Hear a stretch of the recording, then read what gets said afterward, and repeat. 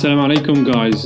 Thank you very much for listening. Just a couple of quick notes before we get on to this episode. Believe it or not, this is the final episode of the Transit Lounge for this first season. I know, I just stopped crying myself. The good news is that we'll be back with a second season, inshallah, in a few months' time. If you have any ideas, by all means, or any feedback actually, reach out to us. info@toledosociety.com. The other thing is, this episode with Omar Hamid is actually the first episode we ever recorded for the Transit Lounge. Omar is a very good friend of mine, and he was very kind enough to help us with the piloting phase. His story is very dear to my heart personally, and I've been using his story as an inspiration for the work that I'm doing now with Toledo. Enjoy the interview. Building a startup is like jumping off of a cliff and figuring out how to build an airplane on your way down. When J.K. Rowling tweets about one of our campaigns and it crashes our site, it's like, are you happy? Are you sad? Like, it's a good problem to have. How did a young guy from Georgia, end up a superstar in the Arab world? From Toledo Society, I'm Mohammed Zaur, and this is the Transit Lounge, where we track the journeys of people who are having a considerable impact on the Muslim world. Today on the show, Omar Hamid, one of the co-founders of LaunchGood, an online platform that has raised over $60 million in crowdfunding for projects across the world.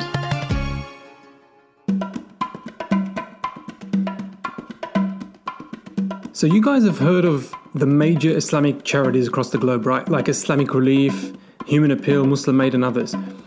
Well, the way they work is that they have a head office with a network of smaller offices across the globe. So when I sat on the board of Islamic Relief Australia several years ago, I saw how the process works. Basically, one of the countries raises the money and then that gets channeled through to the UK and then through to the offices that implement the project. So for example, money is raised in Sydney, goes to the UK and then gets channeled through to a microfinance project in Southeast Asia or a new school in Eastern Europe, etc.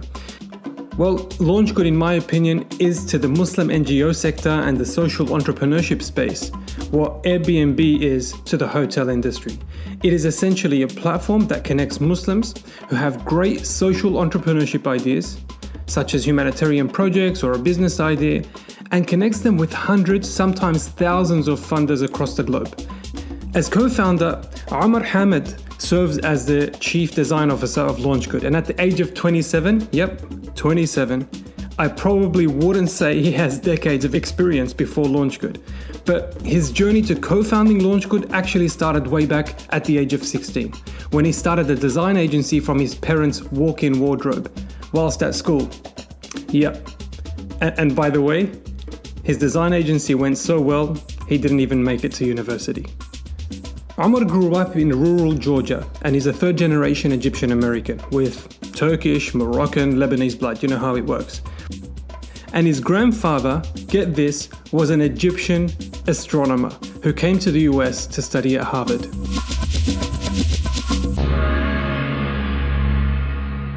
How did you learn how to code and design and do all of this stuff if you didn't go to university or tech? Or learning how to code was actually a really interesting one. I don't know if you know Amir Suleiman. He's a amazing spoken word artist. I randomly saw him in an airplane in Charlotte.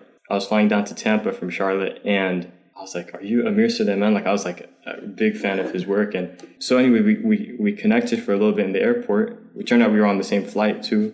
And I don't know why, but the first thing I told him, usually I say like I do branding and at the time I was doing a lot of flyer design. And I told him I do web design as well. And I knew it was something I was interested in, but I didn't really know anything about coding it out. So anyway, maybe like 2 months later or so, he calls me up. He's like, I believe that there was a reason for us meeting and we have a new site coming out and I want your help with it. So I was like, yeah, totally. I got this. And that was actually the very first website I made. So I took the project and then I figured out how to code a website after taking that project. So that was...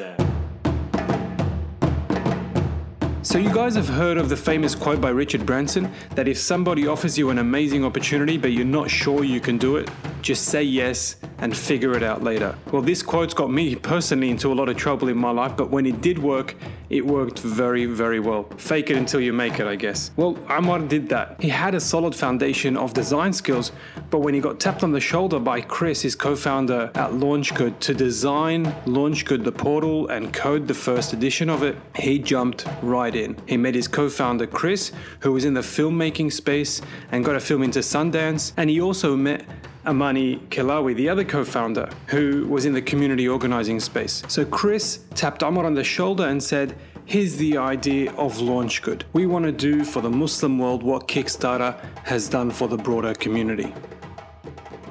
So he hired Alfen, my design agency, to do the design of the platform. And was this a commercial relationship? Like, did you guys... It was a commercial relationship initially. He saw elevateculture.com and he was like, I really like this design. And he was trying to figure out who made it. So he contacted them and then they connected us. And I think that was like the very first time we talked was through the design work he saw in Elevate Culture. So he hired Alfen and he was like, well, we don't really have too much funding to actually pay for it. So we worked out I guess what you can call a sweetheart deal. And I started working on the platform. The more I was working on it, the more I was like, this is like exactly what the Muslim community needs. And the working relationship between me and Chris at the time was really good. Actually, after I delivered the site, I started working on redesigning the whole thing from scratch again. Out of your own initiative, and then I finished that and I delivered it to him because I really wanted to see something like this succeed. Like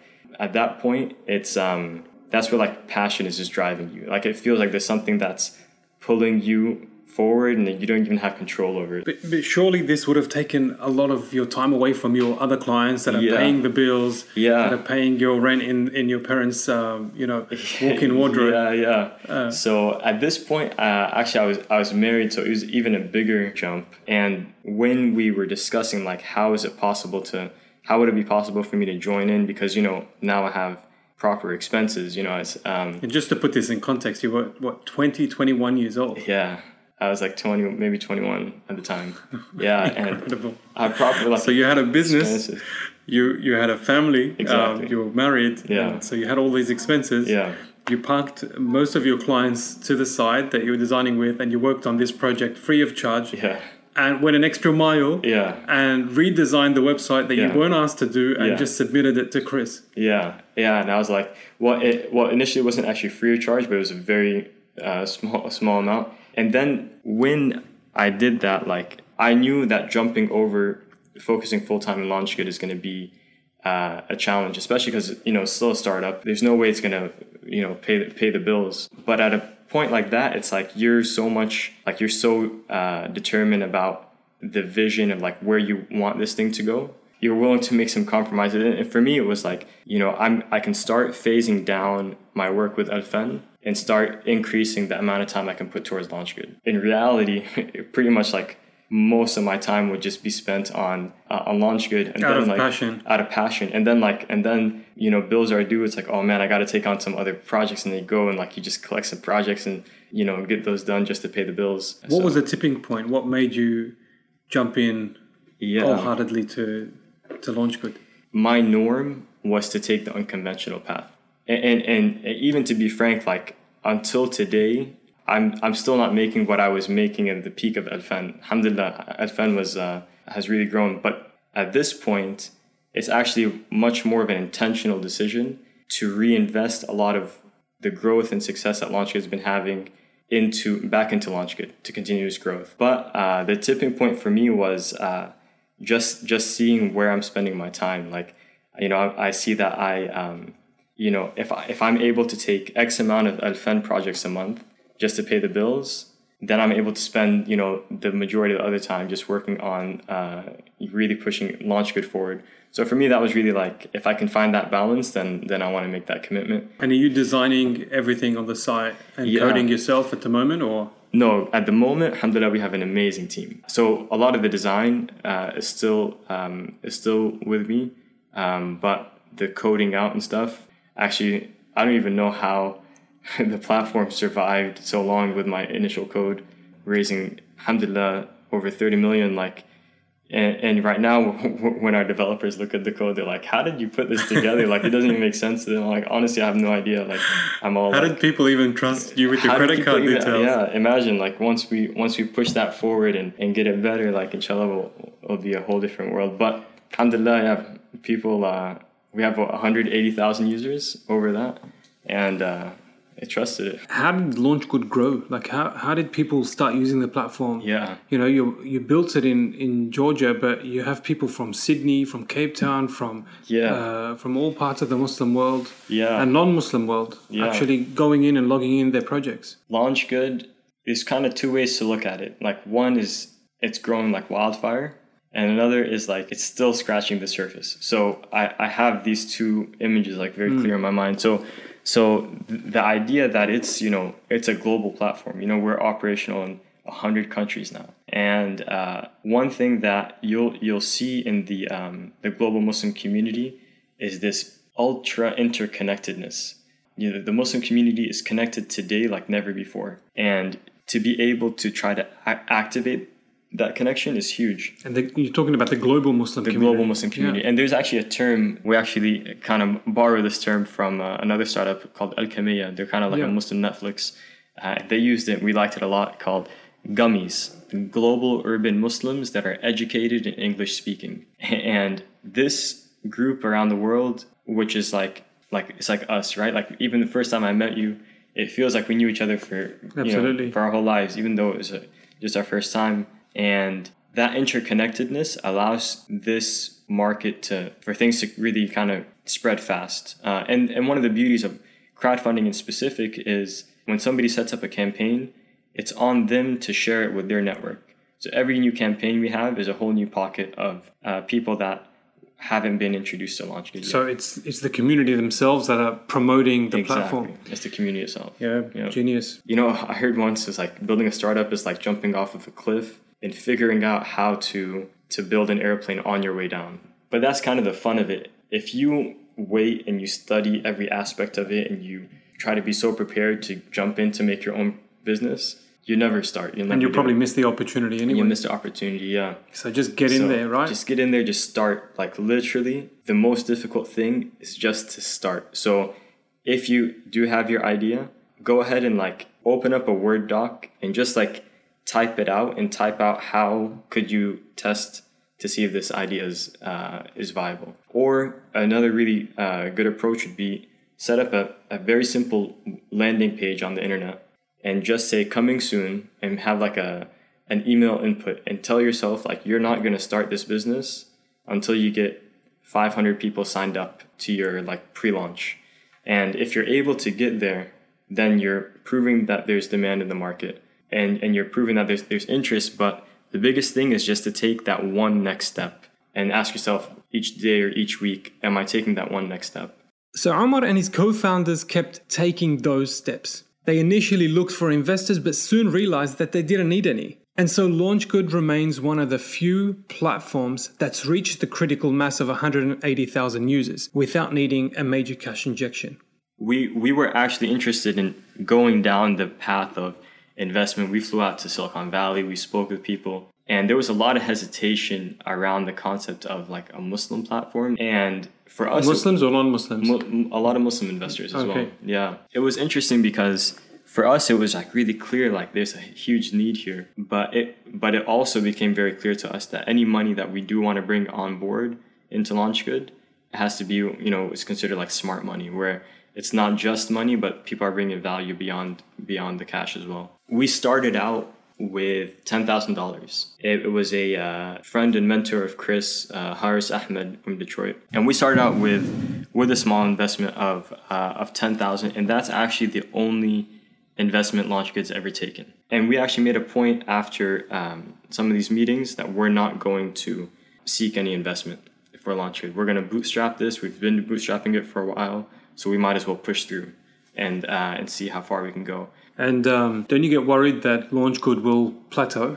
If it plateaus, it's our fault. It's not the market's fault. Like we feel like really we're only scratching the surface of the potential out there. And also, I feel like there's like an additional layer to this where, like, alhamdulillah, you believe in, you know, risk, in this sustenance that's coming your way. that I feel like it's almost like an unfair advantage if you do have that belief, because you're not so worried about the outcome. Like what you're focusing on is your input. Like you want to make sure that you do the best job you can, but the outcome itself, it's never really in your hands. Hi guys, just a quick note regarding Toledo Society. The Transit Lounge is one podcast in a network of podcasts called Toledo Society. Visit us on toledosociety.com to find out more. So on the topic of doors opening up that you don't expect, I first got to know of you when I was driving on one of the main highways in Doha, Qatar. And I look at this billboard and there's this young kid who would have been 24 at the time with a bunch of like major logos on this huge billboard. How did a young guy from Georgia end up a superstar in the Arab world? You know, I'm trying to figure out that same question, to say the truth. It's, you know, I never really thought I would be even visiting this region other than maybe going to Umrah or Hajj. Like, it actually all started, you know, in the most ironic phase of my life, which was the phase that I was trying to close all of the commitments that I have, like put an end to all the commitments that I have in terms of like, you know, startups or community initiatives, so I can focus on LaunchGood. And then I get this phone call. It was my sister's father-in-law.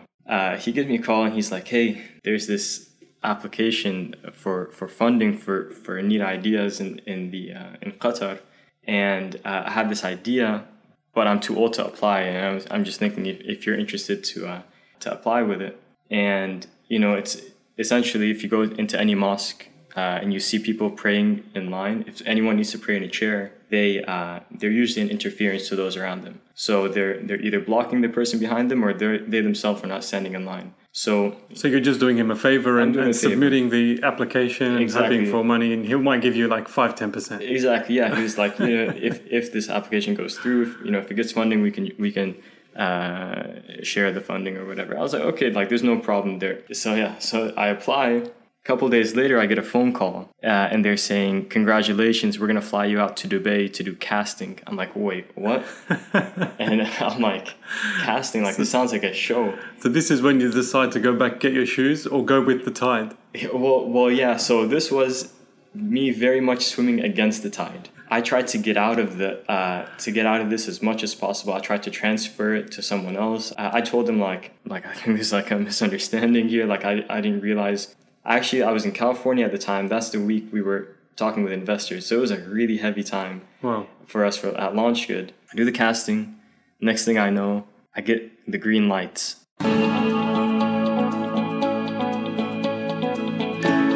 عمر حامد مصري عاش وترعرع في الولايات المتحدة الأمريكية. عمره 24 عاماً. أنا فعلاً عندي 24 سنة. بس بقالي 3 سنين متجوز. My wife and I, growing up مع بعض, فعلاً I'm very blessed to have her in my life. Those were probably some of the busiest months of my life, where from morning to night, every single day, you have a microphone clipped to you. You have like 10 cameras around you, except Fridays. So like you have 1 day a week off. That was like you're there, you're building Senda from the ground up. You're prototyping, it's a lot of fun. It's exactly the way I learned, right? It's like I love doing, not just theoretical. And man, the design judge, James Law, he's a great guy, but he was tearing everyone up in the design finale, or the design stage. And I was the last one to be judged. So I thought he was just trying to like come in heavy-handed so he can like drama in the show or something. So I knew that I was about to get like, embarrassed real bad with this. And then if you just see what he said, like I was like, he said, he's like, I've been judging the Stars of Science for I don't know how many years, and your design is like a breath of fresh air. This is a brilliant piece of work. It's stunning.